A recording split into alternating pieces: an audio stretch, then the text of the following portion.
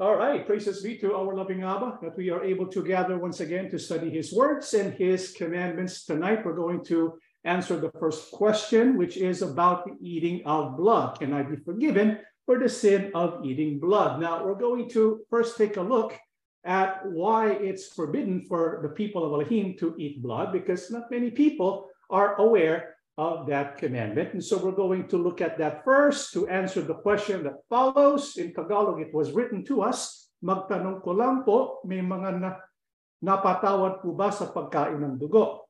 In the English translation, I believe, is, I just want to know if there have been those who were forgiven for eating blood. And so the question we pose is it biblical? Is it possible for a person who commits the sin of eating blood to be forgiven? This question is often asked by people who are members of the Iglesia ni Cristo, because apparently that seems to be the general belief that when you eat blood, it is the unforgivable sin. Now, some of you might be thinking, why on earth would people eat blood? Because when you think of people who eat blood, you think of Dracula, you think of vampires. But in many nations throughout the world, there are special delicacies, foods that include blood, like the German sausage, for example, Black Forest meat, I think, some soups that contain blood in them. And in the Philippines, we have a delicacy called dinuguan, which is pork blood. And so there are foods which contain blood. Its main ingredient is blood. And so what does the Bible say about eating blood? Let's begin in Genesis 9, 3 down to 4. Every moving thing that lives shall be food for you. I have given you all things, even as the green herbs, but you shall not eat flesh with its life, that is, its blood. Now, what we find here is the commandment of Yahuwah to Noah and his sons and daughters-in-law. And so this was the command after Noah and his family steps off from the ark to start a new life on earth. Yahuwah says, from now on, you can eat anything in the land. You can eat living things, right? Just like you eat green herbs. But if you are to eat meat, you shall not eat the flesh, the meat with its life, that is, its blood. So even before the patriarchal era, during the days of Noah, Yahuwah Abba gave the command not to eat blood. Well, how about during the days of Moses? During the days of Israel, was there also a prohibition from eating blood? Let's read the book of Deuteronomy 12, 22 to 23. Just as the gazelle and the deer are eaten, so you may eat them. The unclean and the clean alike may eat them. Only be sure that you do not eat the blood, for the blood is the life. You may not eat the life with the meat. So we went from the patriarchal period, or before that, the days of Noah, to now the days of Moses in Israel, and the same prohibition applies. The Bible says you may eat meat, only be sure do not eat the blood, for the blood is the life. Now let's go to the Christian era, or to the days of the apostles. In the book of Acts 21, 25, as for the Gentile believers, they should do what we already told them in a letter. They should abstain from eating food offered to idols, from consuming blood or the meat of strangled animals, and from sexual immorality. So clearly, from the days of Noah to the days of the people of Yisrael, or the days of Moses, up until the days of the apostles, it is clear that there's a prohibition from consuming or from eating blood. So it is a sin to eat blood. Why does Yahuwah forbid the eating of blood? Deuteronomy 12, 22, 23, the Bible says, be sure that you do not eat the blood, for the blood is the life. And so in the eyes of Yahuwah, blood was not created for food. Meat, or the animal itself, the living animal that you kill and eat, you can eat that for food because it's given as food. But the blood is not meant for food. Now, what does it mean that life, the blood is the life? Leviticus 17:11, the life of every living thing is in the blood. And that is why Yahuwah has commanded that all blood be poured out on the altar to take away the people's sins. Blood, which is life, takes away sins. Now, what does it mean that the blood is the life, because the blood is used for the atonement of sin, to take away the people's sin. This is why during the days of Yisrael, for sins to be forgiven, the Israelites had to present an offering to Yahuwah. The blood from the animal is poured onto the altar for the forgiveness of sin. So this whole ceremony of slaughtering animals,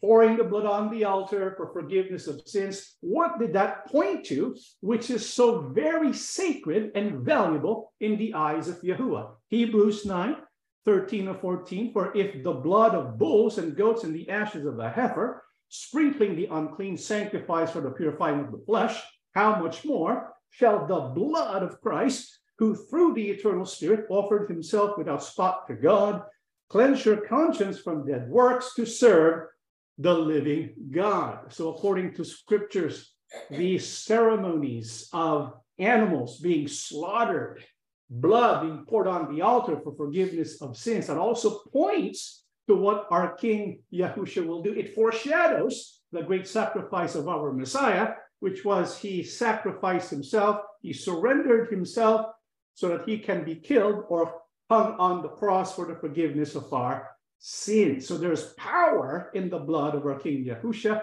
Blood represents atonement. It is sacred, and it's not proper for blood to be eaten, because its purpose is for atonement, and it's not for consumption. It's not for food. This is why we need to make a distinction between food and non-food. Blood is not food. It is used for the purpose of atonement. And so when the people of Yisrael were commanded not to eat blood, how would they fulfill this command when it was time to eat, when it was time to kill and eat the animal? How does one satisfy the requirements of Yahuwah's command, do not eat blood with the meat? Leviticus 17:12-13. Therefore I said to the children of Yisrael, no one among you shall eat blood, nor shall any stranger who dwells among you eat blood. And so not just the Israelites, but even the strangers, they were also included in this command, do not eat blood. Whatever man of the children of Israel or of the strangers who dwell among you who hunts and catches any animal or bird that may be eaten, he shall pour out its blood and cover it with dust. And so for us to satisfy the requirement of the command, do not eat blood with the meat, what were the people of Israel commanded to do when they went out to hunt or to catch the animal that they would eat? Because back then, of course, there were no convenience stores, there were no grocery places. If they wanted to eat meat, they had to catch it for themselves. And so after catching the animal, what commandment was given so that they could eat the meat without being worried about violating the command not to eat blood? Bible says you have to pour out its blood and cover it with dust. That way, no one will be in danger of consuming or eating the blood. And so when you kill an animal to eat, pour out the blood, cover it with dust. If you give an animal to be slaughtered as a sacrifice for atonement of sin, then you give that to the priest, and the blood is poured on the altar, right? And so there's a difference. And so if we're going to eat meat, we're supposed to pour out the blood. And once the blood is poured out, then you go ahead and cook the meat. So once the blood has been poured out, you've satisfied already the requirement of the command, do not eat the meat with its blood. And so we practice this even today, because as we saw from the days of Noah to the days of Israel to the days of the early followers of Yahushua, the time of the apostles, the pattern remains the same. The pattern did not change. And so we do not eat blood. We do not consume blood. Now, how important a command was it that the people of Israel not consume blood or not eat blood?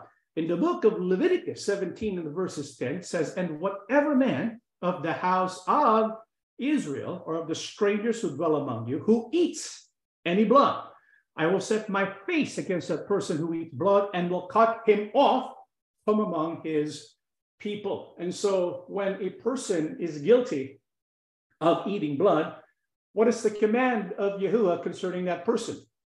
That person is cut off from among the people of Elohim. In other words, we call this excommunication from the community.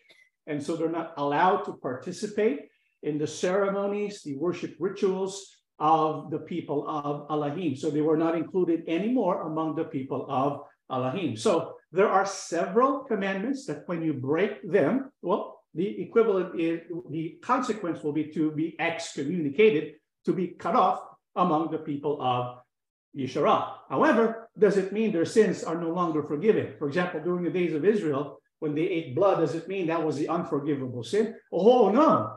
Because throughout Scripture, we find evidence excommunication could last anywhere from a day to a lifetime, depending on the urgency of the convicted act.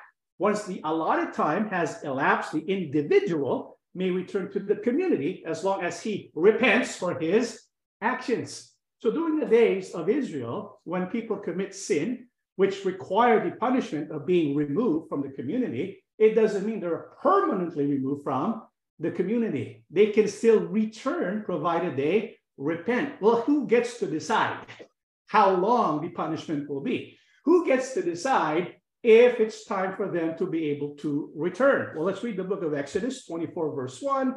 Now he said to Moses, "Come up to Yahuwah, you and Aaron, Nadab and Abihu, and 70 of the elders of Israel, and worship from afar." And so during the days of the Israelites, before there was a king, there were elders, right? In this case, there were 70 elders of Israel.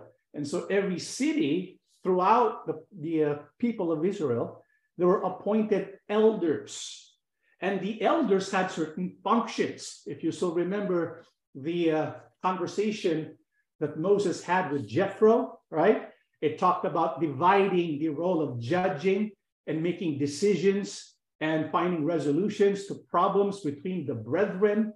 And so one of the duties of the elders is to execute punishment that fits the disobedience, including what kind of punishment, how long the punishment is for, and so on and so forth.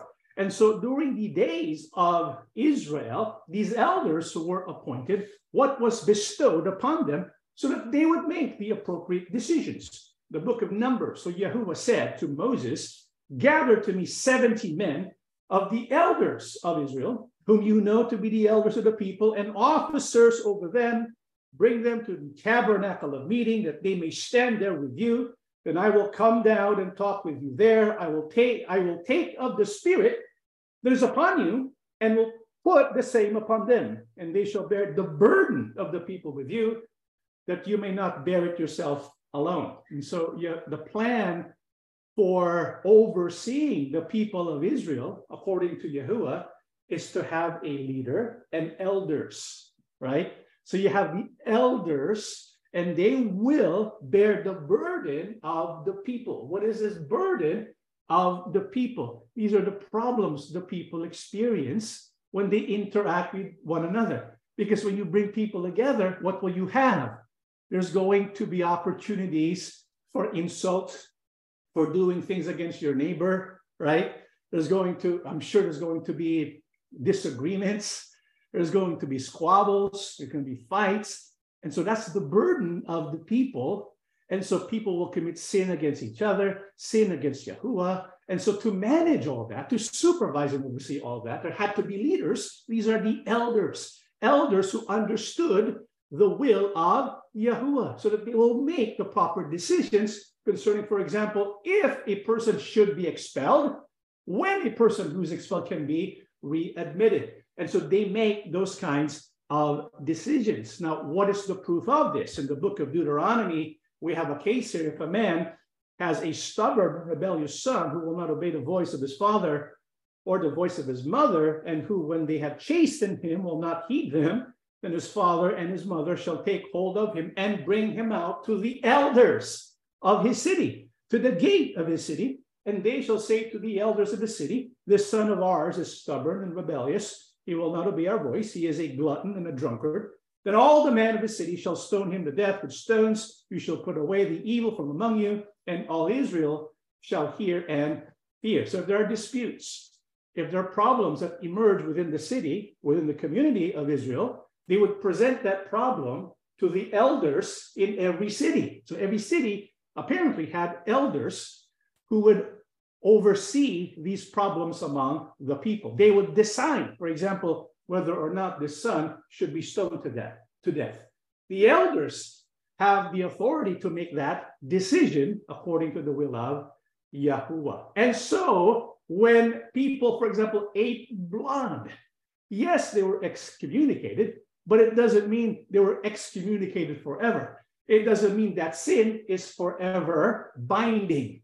It is not the unforgivable sin. It's not true that eating blood is an unforgivable sin. And even if they go through the entire year and they end up, they repent of their sins, but they have not returned yet, Bible says there's a special day in which all the sins of Israel are forgiven. What is that special day? Leviticus 16. There shall be a statute forever for you. In the 7th month of the 10th day of the month, you shall afflict your souls and do no work at all, whether a native of your own country or a stranger who dwells among you. For on that day the priest shall make atonement for you to cleanse you, that you may be clean from all your sins before Yahuwah. So according to scriptures, what day was designated for the complete forgiveness of all sins? The day of atonement, right? So the day of atonement, it was like carte blanche. All the sins of the nation would be forgiven.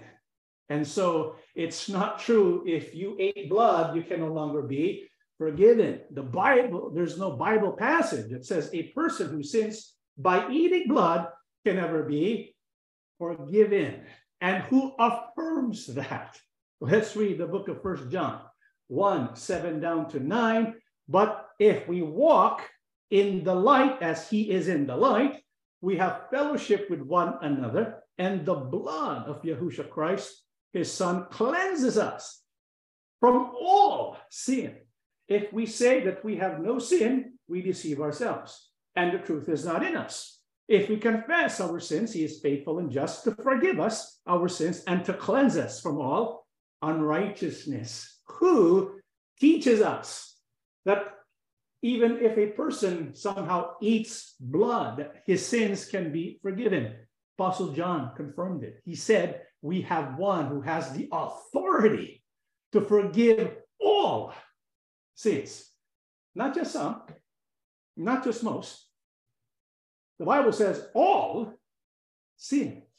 This is why to say that all sins can be forgiven except for eating blood, well, that goes against this teaching of the Apostle John. The Apostle John says, by the power of the blood of Yahushua Christ, shed on Mount Calvary on the cross, by the power of the shed blood, all sins can be forgiven. And so we just need to approach Yahushua and confess our sins. Perhaps the only sin that cannot be forgiven if the sin is the sin, it's not repented. If a person repents and returns, the Bible says his sins will be forgiven and he will be cleansed from all unrighteousness. Beloved brethren, do you believe in the power of the blood of Yahushua? We should, because if we don't believe in the power of the blood of Yahushua, we don't truly belong to him. We need to have faith in Yahushua and the shed blood that forgives us of our sins. You know how powerful the blood of Yahushua is? Let's read what it says in Hebrews. For if the blood of bulls and goats and the ashes of a heifer, sprinkling the unclean, sanctifies for the purifying of the flesh, how much more shall the blood of Christ, who through the eternal Spirit offered himself without spot to God, cleanse your conscience from dead works to serve the living God? If we read Hebrews 9, Hebrews 10, the Bible teaches us that the blood of our King Yahushua, it gives us eternal redemption. This is why it is far supreme than the blood of bulls and goats and the heifer. Remember, during the days of Yeshua, during the days of Moses, the days of the priests of Israel, the priests would offer blood sacrifices of animals for the blood on the altar, and it forgives the people's sins, right? How much more the blood of Yahushua? It's perfect.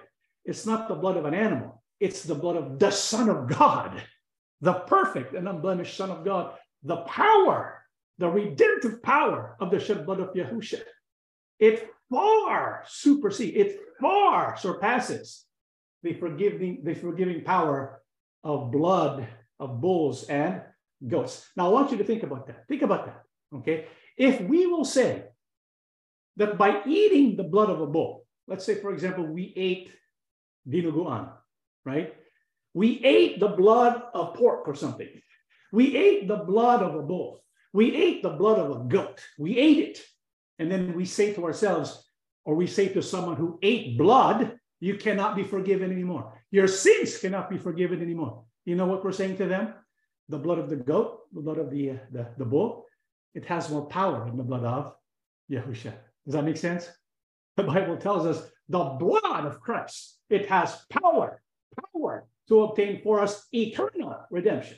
This is why the sin of eating blood can be forgiven if we are repentant, if we approach Yahusha, because Yahusha will forgive all, not most, all of our sins so that we stand perfect before Yahuwah Elohim and to be with him forevermore. I hope that's clear to anyone. Maybe there are those who feel guilty and the burden of guilt is on them and they feel exasperated carrying that burden. And so may you find freedom. If Yahusha says you're forgiven indeed. Take peace. Find peace in Yahusha's forgiveness. Okay, all right, let's go to our next question, our last question, but this is a little bit lengthy. Let's go to the question at hand. One of our brothers who wrote in the question had a pretty lengthy question here. Let's go through it. The scriptures tell us that we must test and prove all things in Thessalonians 5:21. It also tells us not to lean on our own understanding, Proverbs 3:5.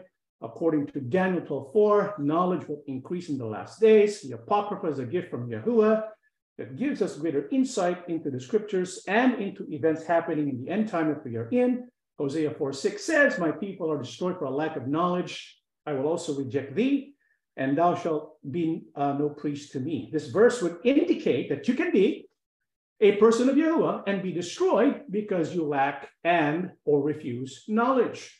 I've heard your position on the COVID-19 vaccine. You have indicated that we are tempting Yahuwah when we do not put our faith and trust in science. Your intentions seem pure. Your messages and teachings show that you have a desire and the love for Yahuwah's word. John 21:17 says, if you love me, feed my sheep. Is it okay to feed the sheep lies? Is it okay to feed the sheep half-truths that will lead to their destruction? Is it okay to feed the sheep information that is harmful and deadly? You are a leader and a shepherd of Yahuwah's people. You cannot turn a blind eye to what is happening in the world. I would humbly ask you to watch the links below, then honestly tell me afterward if the vaccine, the COVID-19 vaccine, is a blessing from Yahuwah. You know, brothers and sisters, one of our brothers asked this question, I'm not going to disclose the name, but one of our brothers asked this question, and I really like the flow of thought that he shows in putting together this question. It shows that he is thinking and he is challenging, right? Because when I present something as a lesson, either in the BQA, the BHP, or the worship service, you have to challenge what I say. You have to test all things, including what I say. And so I applaud and I commend our brother for doing that. We all need to do this.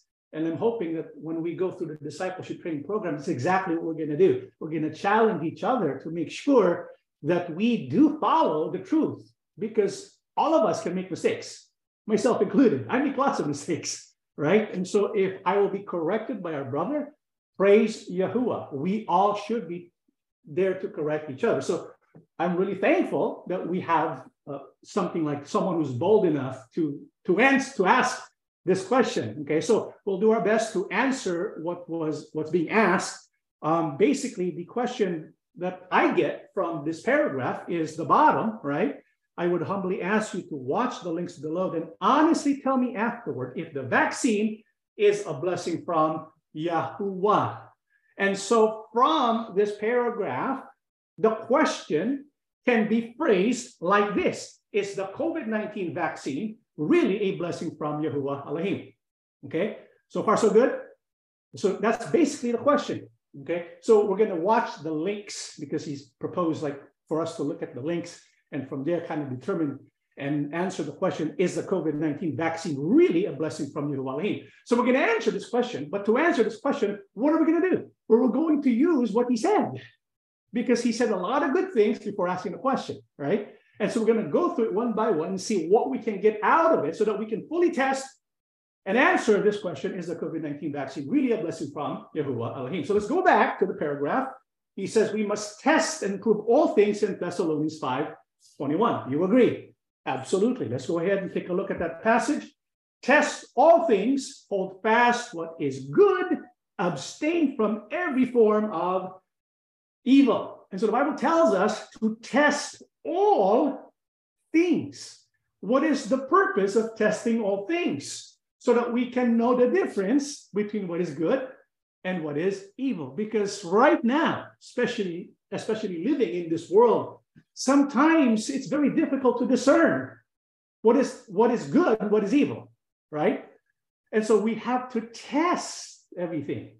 And once we test everything and we now are able to see the difference between good and evil, what do? We hold fast to what is good and we abstain from every form of evil. So far, so good. Right? So we need to test for what is good. Well, how will we know what is good? I mean, what is good for you may not be good for me. It's all relative, as people might say, right? So how do we know if one is good and one is not good?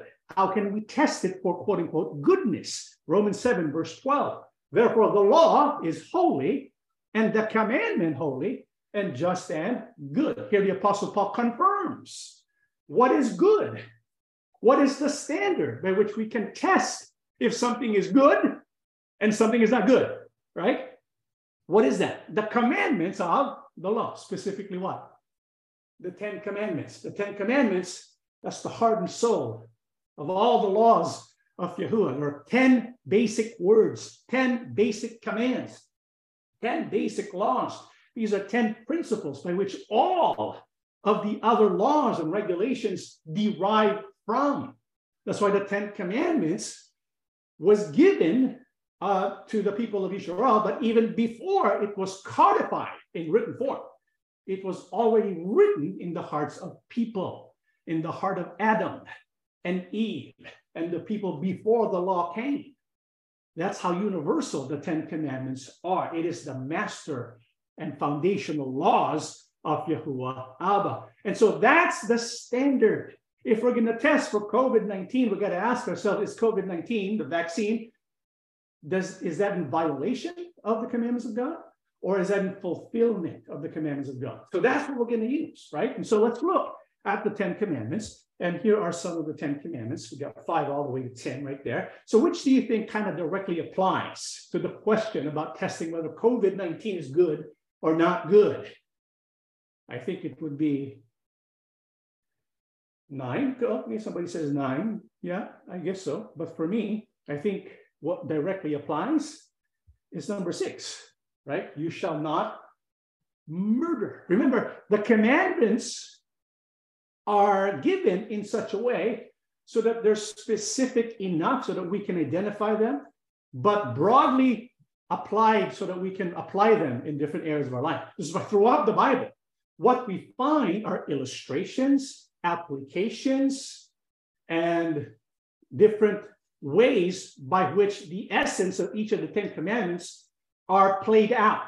Okay, so throughout Scripture, all of the commandments are illustrated for us, and you can reduce all of them to one of these 10 commandments. So when we come across this command, you shall not murder, there's also a positive aspect to that, right?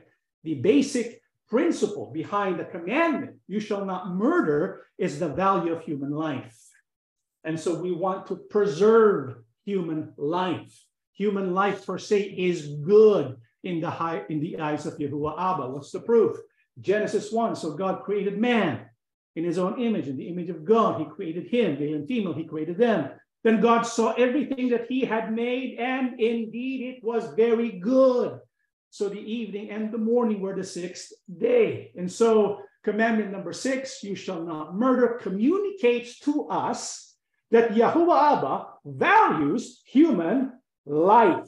Okay? How valuable is human life? In Leviticus 24:17-18, anyone who commits murder shall be put to death, and anyone who kills an animal belonging to someone else must replace it. The principle is a life for a life. How valuable is human life? It cannot be replaced. You know, the animal, the life of an animal can be replaced. You kill someone's sheep, you give him another sheep. But you kill a person, you can't give another person. This is why the Bible says the only way for restitution to be made is a life for a life. This is why when a person commits murder, that person, according to the law of Yahuwah Abba, should be put to death, because the value of human life does not have a price tag. There's nothing on earth. There's no payment on earth that can equate to human life, because there's no power on earth. There's no science on earth that can produce human life. It is a gift from Yahuwah. This is why life is good. Life is from Yahuwah Abba. How important why is human life so important? Genesis 9, if anyone takes a human life, that person's life will also be taken by human hands. For God made human beings in his own image. And so when we look at the commandment, number 6, do not murder, it tells us, it communicates to us, and it's illustrated throughout the whole Bible, that human life is valuable to Yahuwah. Human life and preserving human life is good in the eyes of Yahuwah. And our King Yahusha, when he was here on earth, how did he differentiate himself from those who want to kill? Let's read John 10:10. The thief does not come except to steal and to kill and to destroy. I have come that they may have life and that they may have it more abundantly. And so here our King Yahusha is contrasting himself with the devil, basically. That's what John 10 is about. He is like the good shepherd, right? And so for the good shepherd, Yahusha, he's differentiating himself. He's showing how he's different from the thief. The thief, who is the devil, what do they like to do? To kill and to destroy. Kill and destroy. This is why disease, that is of the devil. Disease that destroys human life, this is not really what Yahusha wants. This is why when Yahusha walked on earth, in his path, all those who were sick, who touched him, who came close to him, who asked for healing, they were all healed, right? Because that's what Yahusha does. He preserves life. He comes to give life and to give it more abundantly. So Yahusha is pro-life. He wants life to be preserved because life is good. How else did Yahusha, our King, illustrate for us the value of human life? In the book of Mark 2:25-26, but he said to them, have you never read what David did when he was in need and hungry? He and those with him, how he went into the house of God in the days of Abiathar the high priest and ate the showbread, which is not lawful to eat except for the praise, and also gave some to those who were with him. So our King Yahusha is telling us how valuable life is. Yahusha gave this illustration about David and the people with him who were hungry and were in need, nothing to eat except for the showbread.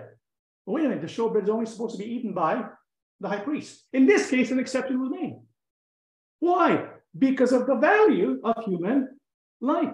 David's life, the life of those who were with him, were valuable to Yahuwah and to Yahusha. Matthew chapter 12, 11, 13 also. Then he said to them, what man is there among you who has one sheep, and if it falls into a pit on the Sabbath, will not lay hold of it and lift it out?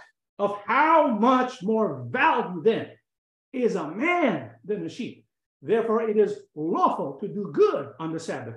Then he said to the man, stretch out your hand, and he stretched it out, and it was restored as a whole as the other. So according to Yahusha, even especially during Sabbath, right? If someone is in need of healing, if someone is in need of medical attention, you should provide it to that person, because the value of man is far, far more exceeding than the value of sheep.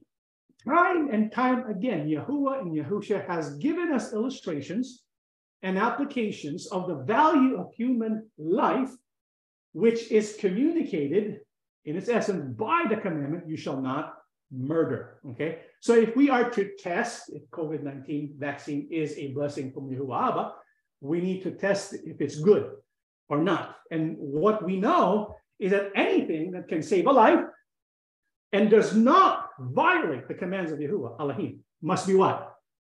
Good. So far, so good? Right. All right, so that's what we're going to use. First Thessalonians 5:21. What else? He goes on to say, do not lean on our own understanding. Proverbs 3, verse 5. True.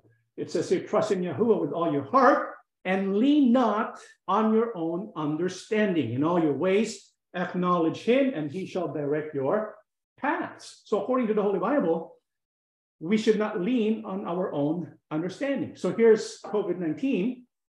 And the decision is, should I take the vaccine or not? If I take the vaccine, is that a sin against Yahuwah? Is the vaccine a blessing from Yahuwah? Right? And so we're kind of juggling all these thoughts in our minds, and we're doing the pros and cons. We're doing a risk assessment in our minds and asking ourselves, should I take the vaccine or not? And so we need to trust in Yahuwah instead of leaning in our own understanding. And so what does that mean? That we are to trust in Yahuwah instead of leaning on our own understanding. The Bible says, acknowledge him in all your ways. And so the first thing we need to do is to show that we're trusting Yahuwah is to acknowledge him in all our ways. How do you do that? How do you acknowledge Yahuwah in all our ways? What do? We should pray, right? And when we pray, what should we ask from our Father? James 1:5, if any of you lacks wisdom, he should ask God, who gives generously to all without finding fault, and it will be given to him. And so for us to show Yahuwah that we trust him, we're going to ask him, right, for wisdom so that we can make the decision to see if it's good or not good. What is wisdom? Wisdom is the ability to be able to see the difference between what is good and what is not good. Or as someone else put it, to see the difference between what is good and what is almost good. And so we apply wisdom. Does it mean that once we pray to Yahuwah, everything that goes into our mind, we're going to say, oh, the Spirit told me this. The Spirit told me that. This is what Yahuwah commanded me to tell you. Is that what it means? No, you have to remember, when it comes to giving us wisdom, what's the source of wisdom? Where do we find wisdom? It's written. So the first thing we do is look at Scripture. What does the Scripture say? What do the commandments say? This is why we look at the 10 commandments. If from the 10 commandments it's not yet clear, we ask for more wisdom so we can see more patterns in the Holy Bible, more words from the Holy Bible that would give illumination to the question at hand so that we can make the proper decision. So when it comes to asking for wisdom, it means asking for wisdom, praying to Yahuwah, and at the same time searching the Scriptures and getting the answer from the Scriptures. Okay? All right. Hopefully that's good. What else? Well, he goes on to say, Hosea 4:6, my people are destroyed for a lack of knowledge. I will also reject thee, and thou shalt not be a priest to me. The verse would indicate that you can be a person of Yahuwah and be destroyed because you lack or refuse knowledge. And so the context of the question, if I'm not mistaken, I could be wrong, is that the knowledge that he is referring to is knowledge about the COVID vaccine itself. And if you don't have the proper knowledge of the COVID vaccine itself, it will lead to destruction, according to Hosea 6. So even if you belong to the people of Elohim, you are among Yahuwah's people, right? If you lack the proper knowledge about what's happening in the world, you can also be destroyed. And so the question I want to ask is, based on Hosea 4:6, what is the knowledge referred to there? Is it medical knowledge? And what is the destruction referred to there in Hosea 4:6? So let's go ahead and take a look at Hosea 4:6. My people are destroyed for lack of knowledge. Because you have rejected knowledge, I also will reject you from being priests for me, because you have forgotten the law of your God. I will also forget your children. So when it says that people are destroyed for lack of knowledge, specifically, what knowledge is the prophet speaking of? It is knowledge about the law of God, right? And so it's the law of God that if we lack it and we disobey because we don't know it, if we end up disobeying the laws of God, we're going to end up destroying. What is the proof that that is the knowledge referred to here? We read 4:6. Let's read verse 1. Hear the word of Yahuwah, you children of Israel, for Yahuwah brings a charge against the inhabitants of the land. There is no truth or mercy or knowledge of God in the land. So the land, or so the knowledge that is referred to that we must obtain so that we can avoid destruction is the knowledge of God, namely the laws of God, or what do we call that again? The 10 Commandments. Again, it goes back to the 10 Commandments, right?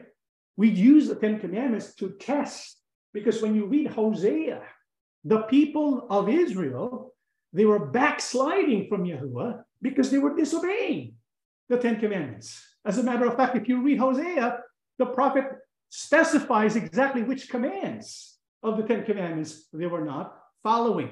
And so the knowledge referred to in Hosea is specifically the 10 Commandments. And what's the punishment?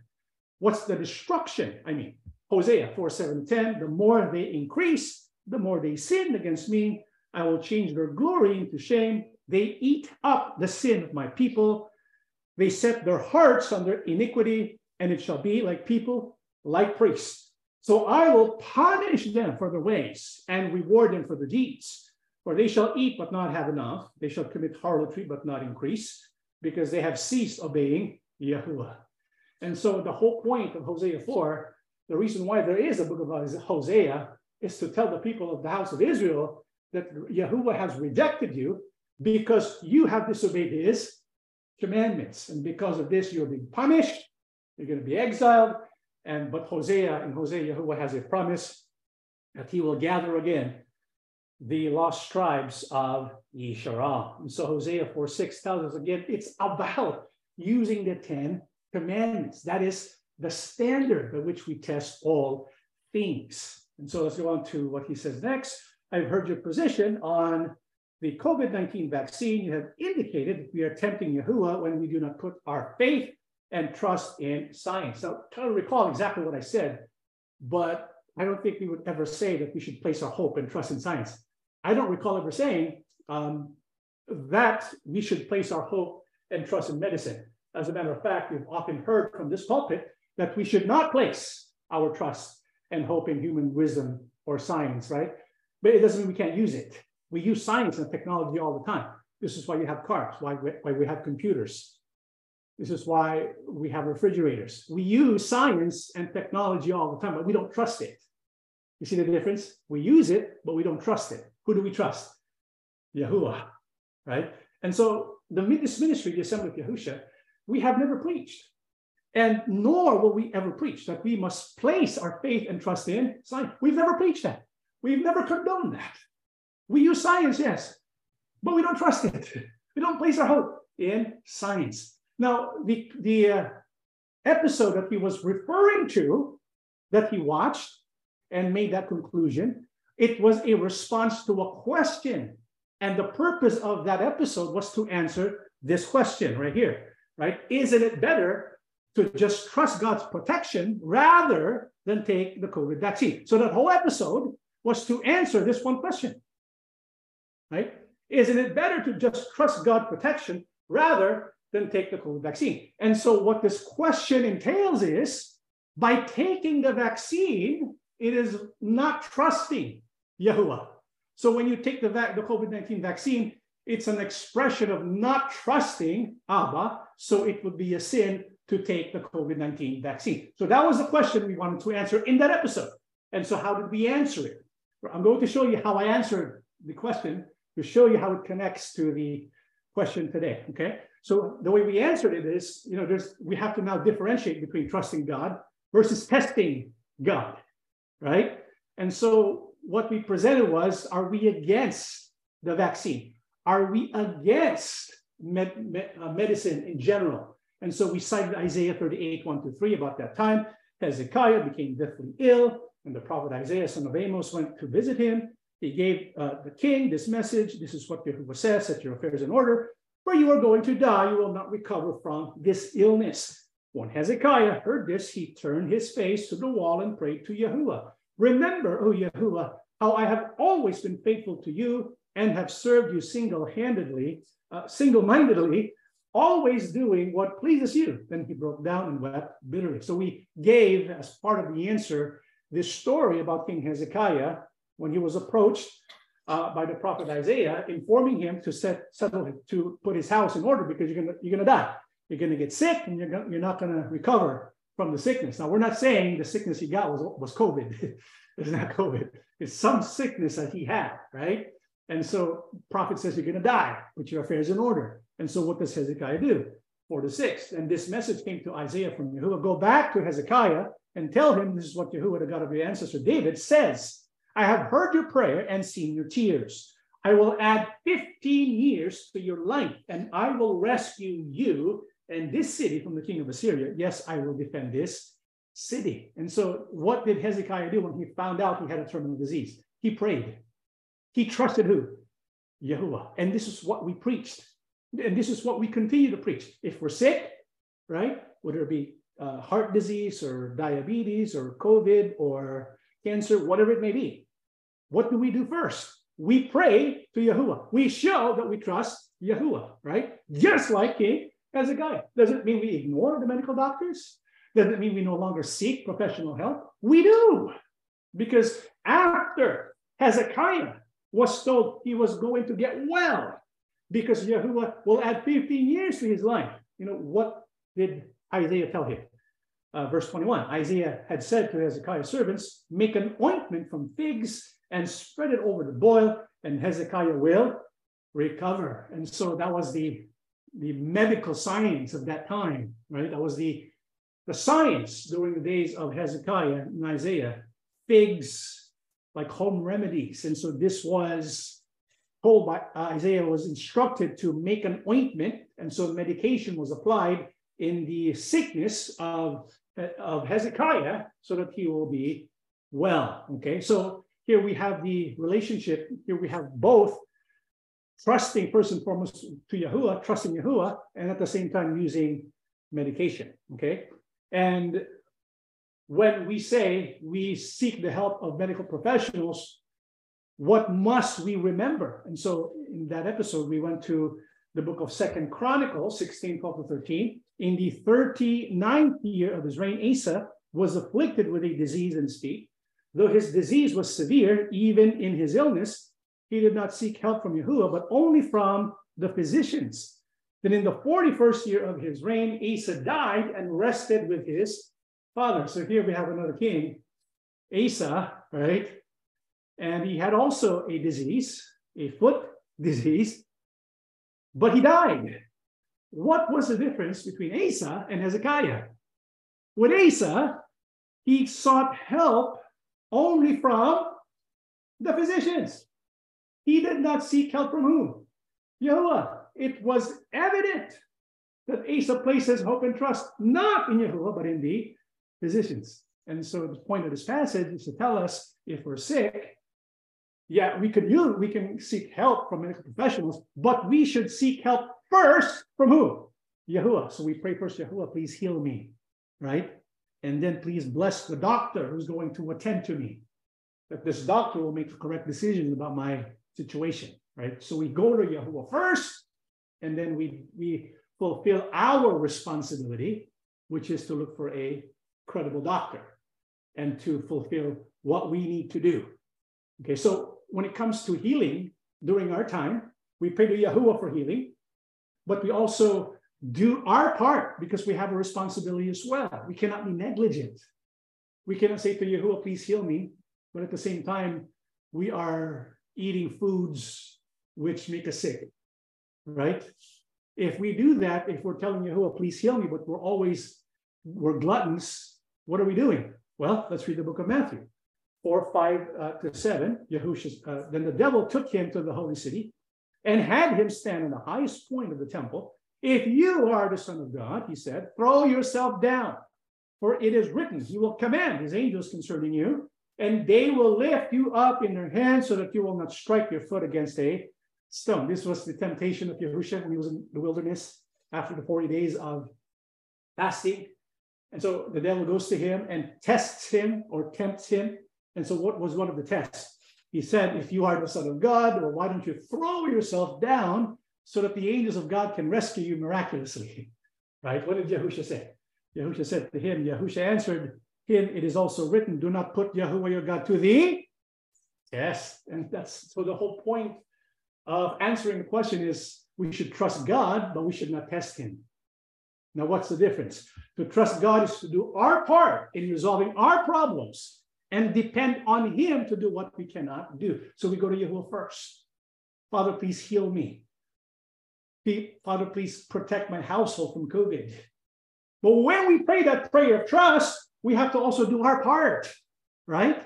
Because if we will not do our part, if we are negligent about what we should be doing, then we're testing God. Because to test God is to force him to perform a miracle to cover for our irresponsibility. It's a good thing in many cases, even though it is because of our irresponsibility that we find ourselves in places where we ought not to be.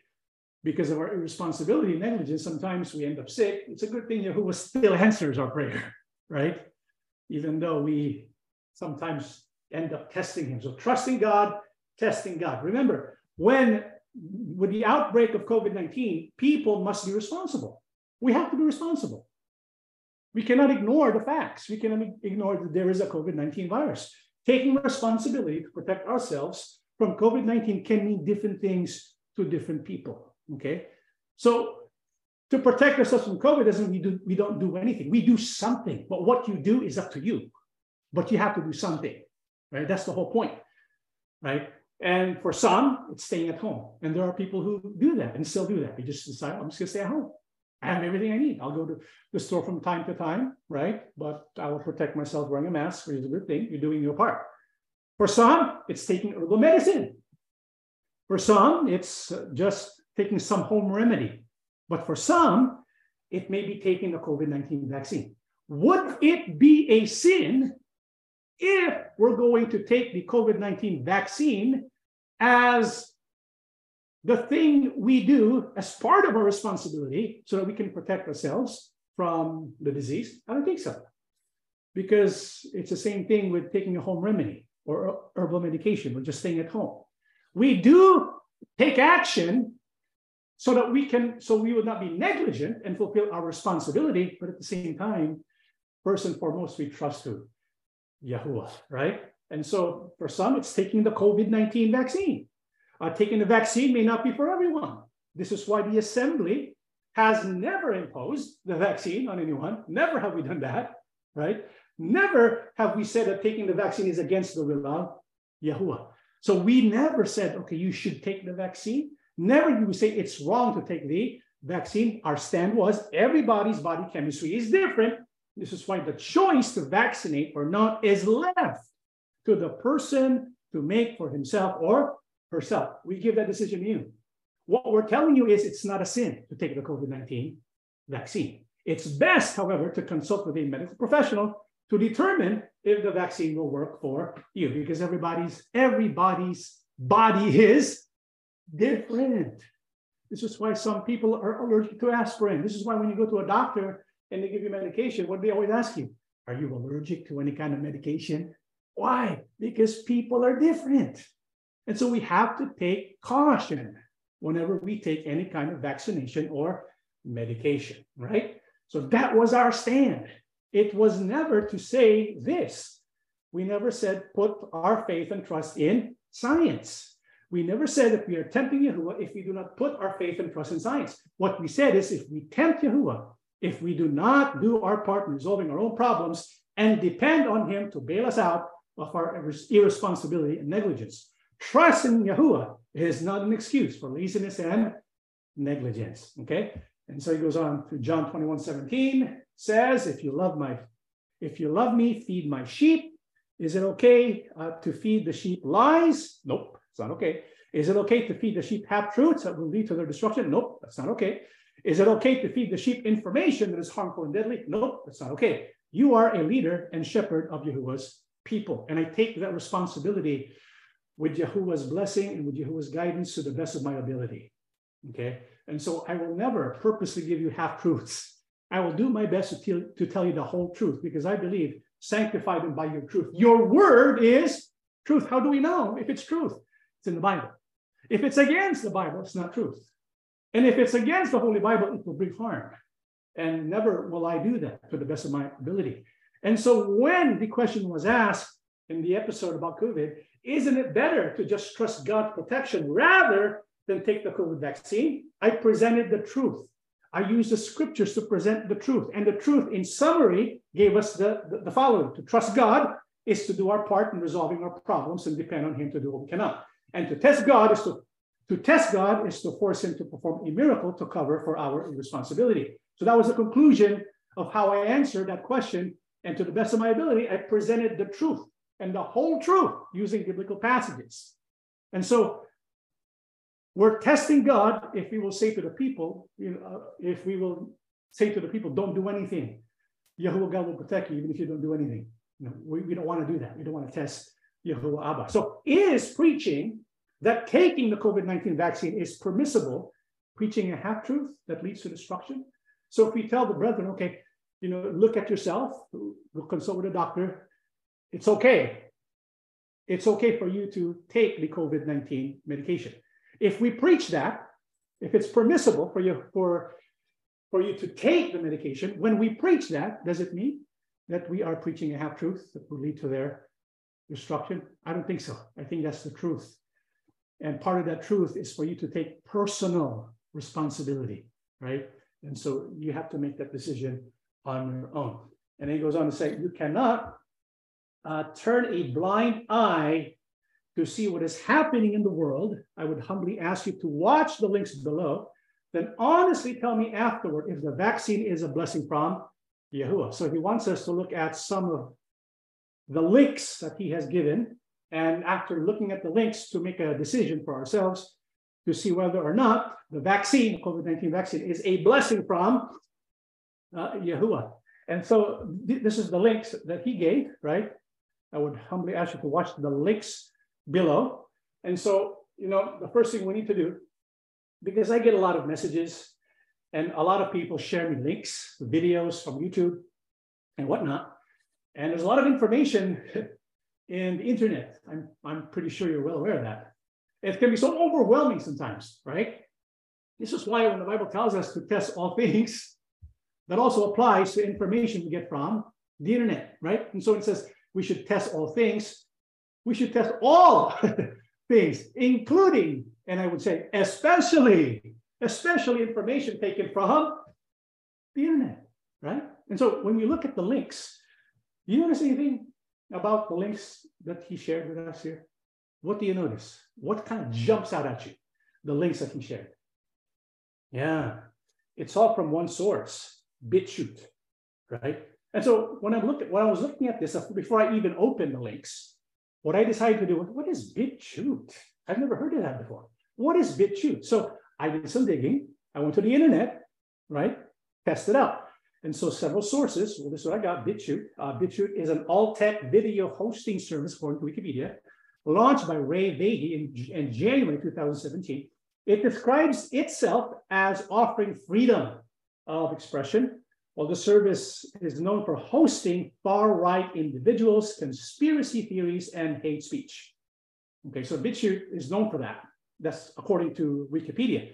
But of course, you just don't trust Wikipedia. You explore other venues. You look at what other people have to say about BitChute. And so the purpose of BitChute, the founder, Ray Bailey, is to give a platform so that people will not be censored when they give videos.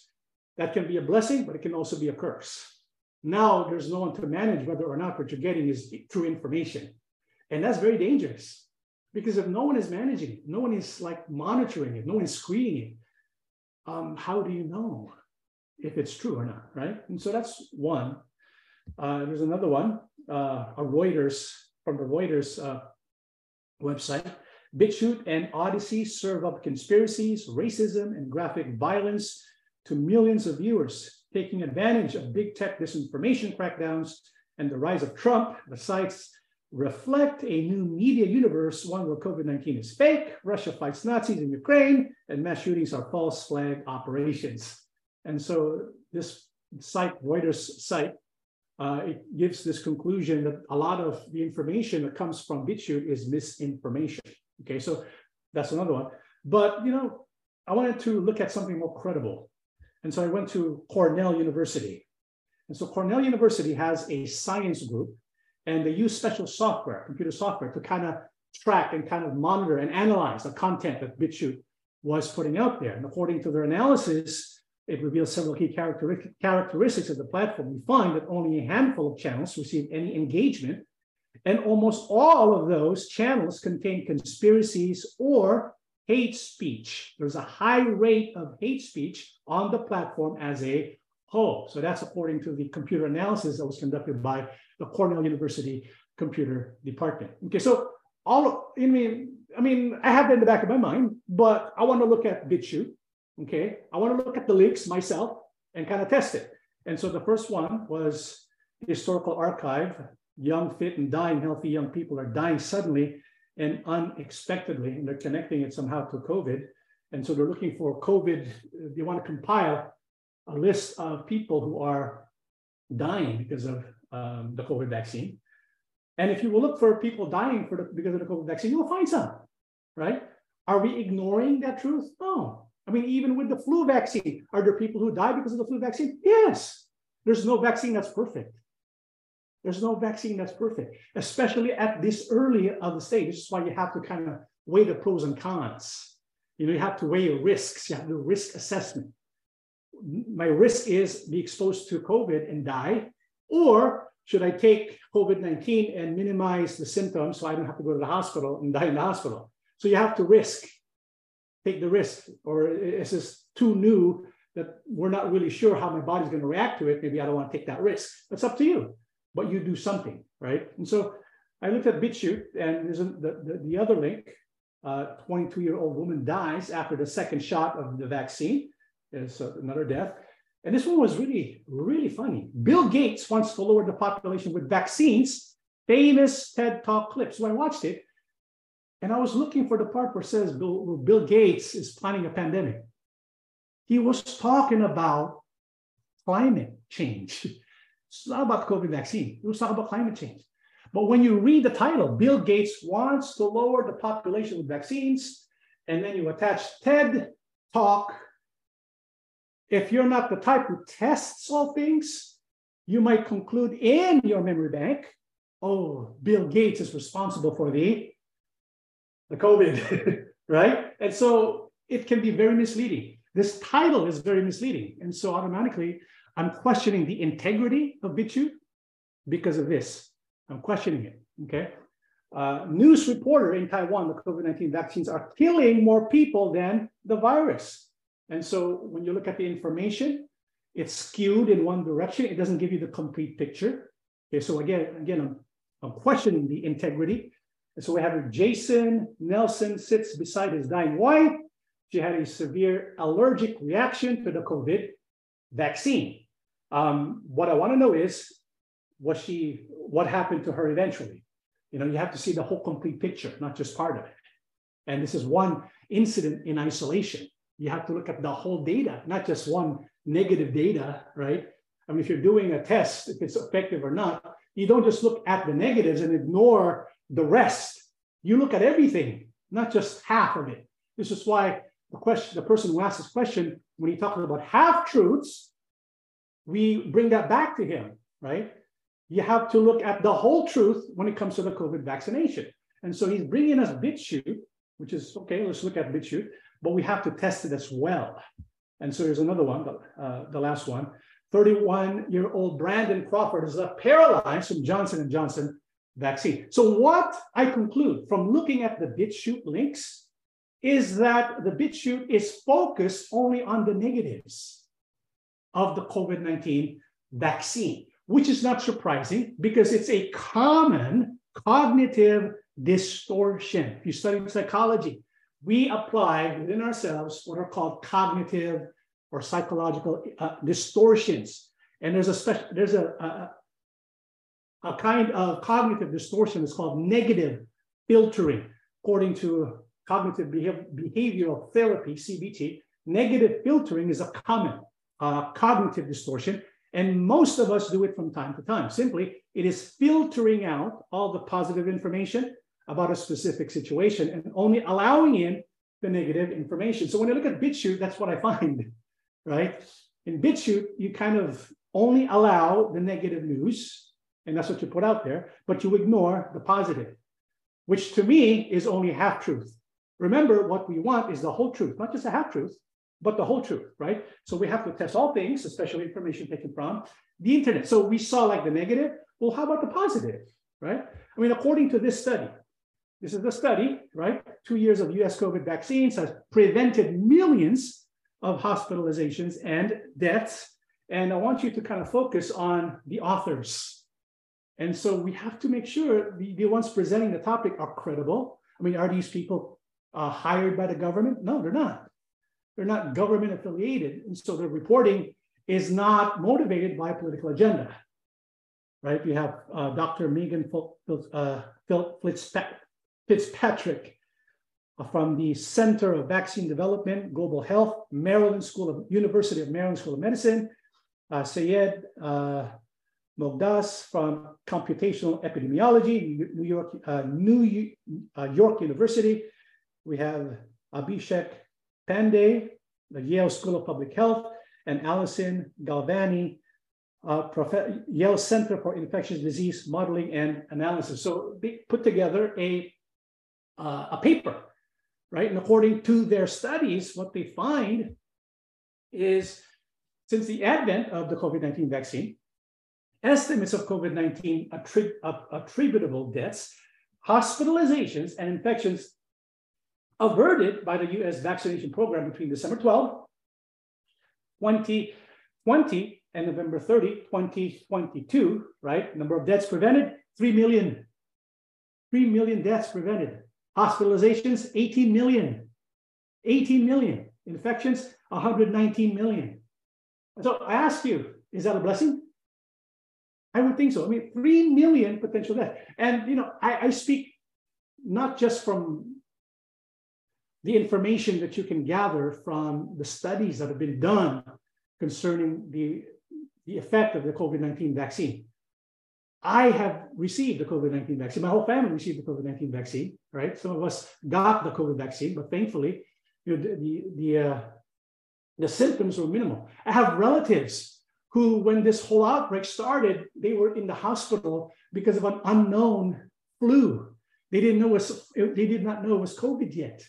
And so he was in the hospital for over 2 weeks, could not breathe, thought he was going to die.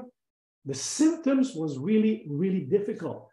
But after the vaccination, they still get the COVID, but it's the experience of COVID is not to the point where you cannot breathe or you're going to perish and die. And the data reveals 99% of those who perish from COVID in the hospital, because there are those who do not want to take the vaccine, 99% of those who perish from COVID are the non-vaccinated.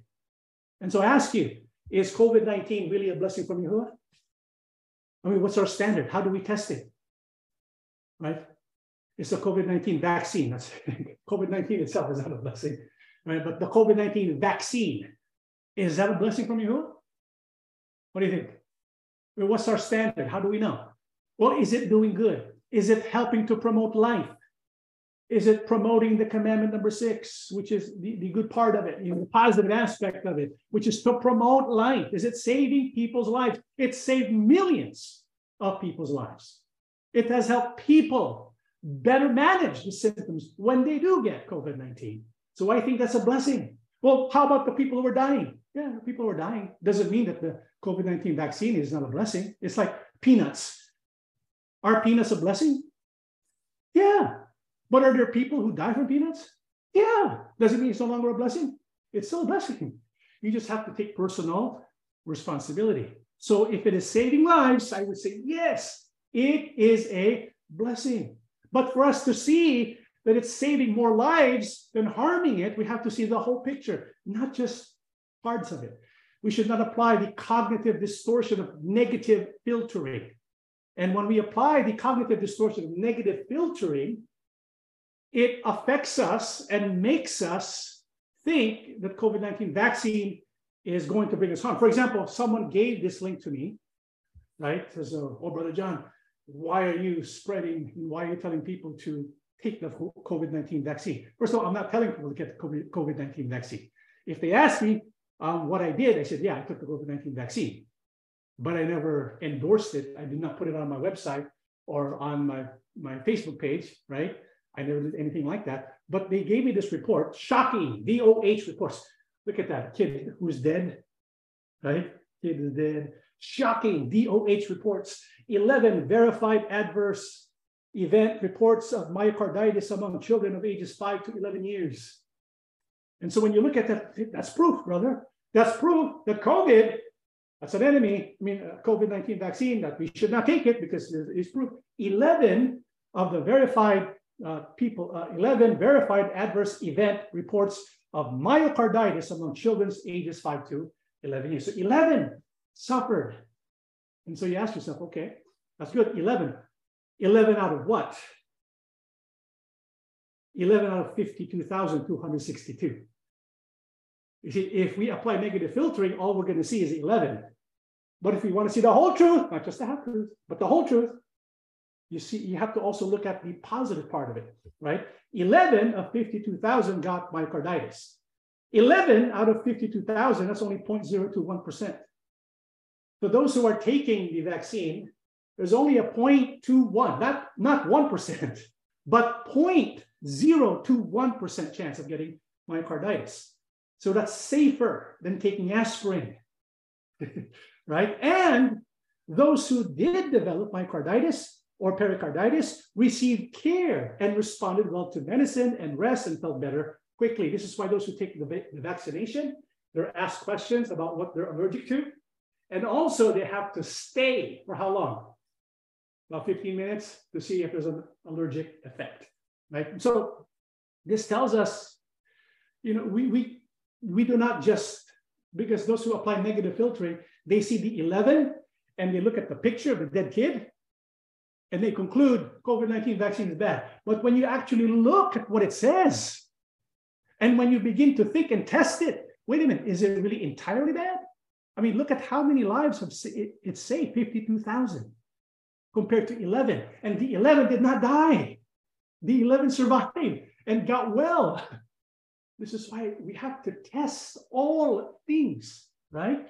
The known risks of COVID-19 illness and its related possibly severe complications, long-term health problems, hospitalization, even death, it far outweighs the potential risks of having a rare adverse reaction to vaccination, including the possible risk of myocarditis or pericarditis. That's why my family, I'm speaking personally here, my family and I, we've chosen to receive the COVID vaccination because we weighed the pros and cons.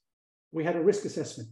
I do not actively campaign telling people to get vaccinated because I believe that it is it's ultimately the person's choice. However, if people ask me for advice, I would recommend that they get the vaccine because I believe it is a blessing from Yahuwah. Why? Because it's saving lives. Does the data show that? Yes. Have there been people who had adverse effects? Yes. But you have to look at the overall picture, the whole truth, not just the half truth. Because if you just look at the half truth, you're going to conclude and say, oh, you know what? COVID-19 vaccine is not good for you. But if you look at the whole study, the whole truth, it is very good. It is protective and it's helping save people's life. But you have to always consult with the medical profession. You have to know your own body. So to go back to the question that was asked, I mean, if you feed the sheep half truths, will it be harmful and deadly? Yes. This is precisely why I'm not saying that taking the COVID-19 vaccine is against the will of God and it's bringing harm to everyone. I'm not saying that because that's not even a half truth. That's like a 0.021 truth. That's a 0.021% truth. But the whole truth is, when you look at the overall package, it's doing more good than harm, okay? So that's my piece about it. But of course, we as people of Elohim, we always place our trust in Yahuwah. So if any of us get sick, what should we do? Let's read one final passage in our study. Exodus 15:26, and said, if you diligently heed the voice of Yahuwah, your God, and do what is right in his sight, give ear to his commandments, and keep all his statutes, I will put none of the diseases on you, which I have brought on the Egyptians.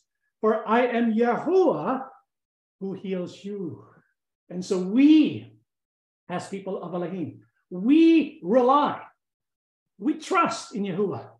If we get sick, we pray first to Yahuwah, and we ask Yahuwah, please heal me, because you are the source of my healing.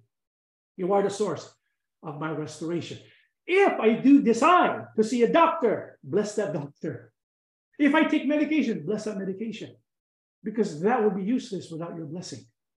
It is you, Father, who gives healing to my body and to my bones. That is our stand in the Assembly of Yahushua. We place our trust, not in science, not in medicine. We place our trust in Yahuwah and his power to heal us, because after all, he was the one who made us. Therefore, he has the power to heal us when we place our trust and hope in him and heed the voice of his commandments. Okay, that is our lesson. Let us stand and we shall pray together. Everlasting Father, most holy Yahuwah Elohim in heaven, thank you so much for the blessings that you have given to us. Thank you because you have made it clear that you want to heal your people. And so we, the Assembly of Yahushua, we approach you now. If there be any among us who are afflicted with any disease, we beseech you, loving Abba, heal us of our sicknesses. Restore us completely, body, soul, and mind. May we be rejuvenated because of your powerful blessing. Our King Yahushua, we follow your teachings. We also trust you. We heed your voice. Help us that we may receive your wisdom. We pray for guidance, that we may discern the difference between truth and error. Help us to do our best to investigate the scriptures, and in so doing, may we find you in them. May you be in our midst and strengthen our faith, that we will always be steadfast in the path that we are walking upon. Father, thank you so much for listening to our prayers tonight. Bless each and every one of us always. We ask and beg everything in the name of our Lord and Savior, Yahushua HaMashiach. Amen.